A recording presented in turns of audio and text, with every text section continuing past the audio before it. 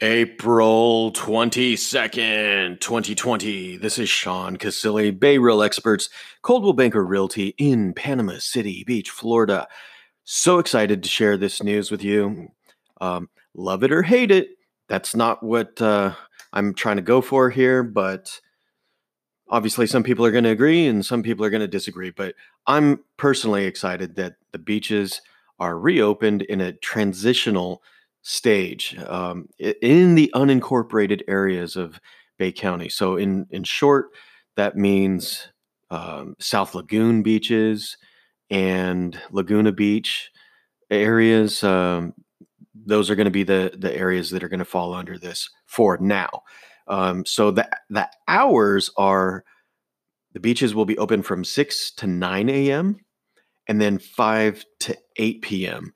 And the announcement on WJHG TV, their Facebook page, says effective 6 a.m. Friday. I don't know if that was last Friday or this upcoming one. So don't blame me if you go to the beach during those hours and you get asked to leave or worse, get a ticket. But anyways, the beaches will be open during these transitional hours. And my thoughts on it, I haven't listened to or heard the full report, but I'm guessing that they're just trying to make it a nice, slow transition back into the spring break, summer.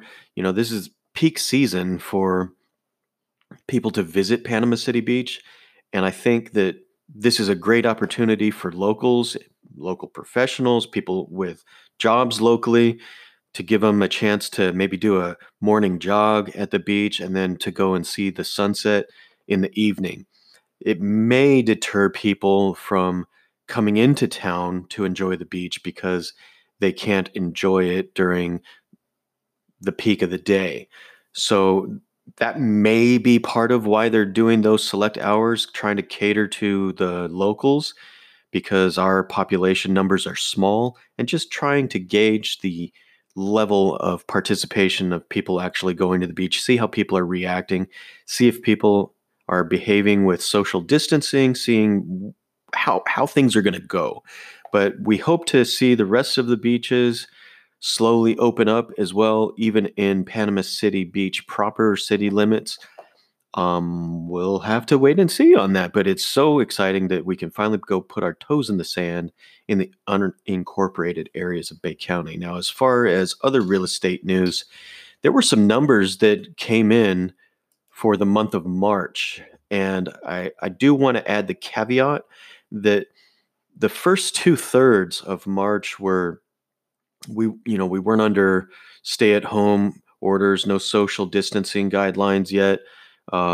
So the latter part of March, numbers went down, but it still remained a healthy market for most of it. But despite the first 2/3 of March being very strong for real estate, as it had been in the past several months, the numbers still came in that new pendings, which is really the indication of how business is going to be in the next month or two, those numbers went down. So new pendings were down anywhere between 22 to 36%.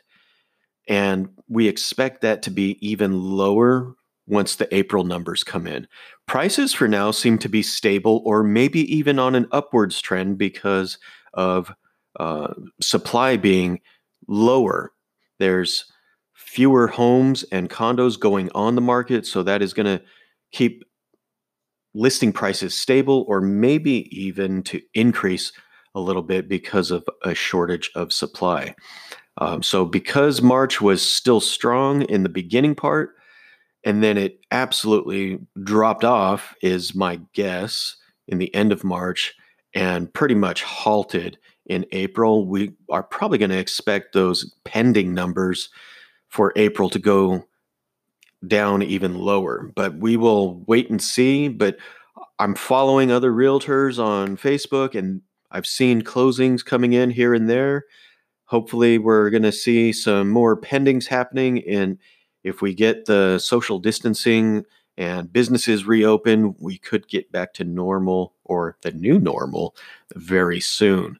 In the meantime, you guys, stay healthy, stay safe, stay positive, and I will catch you guys on the next one. Bye for now.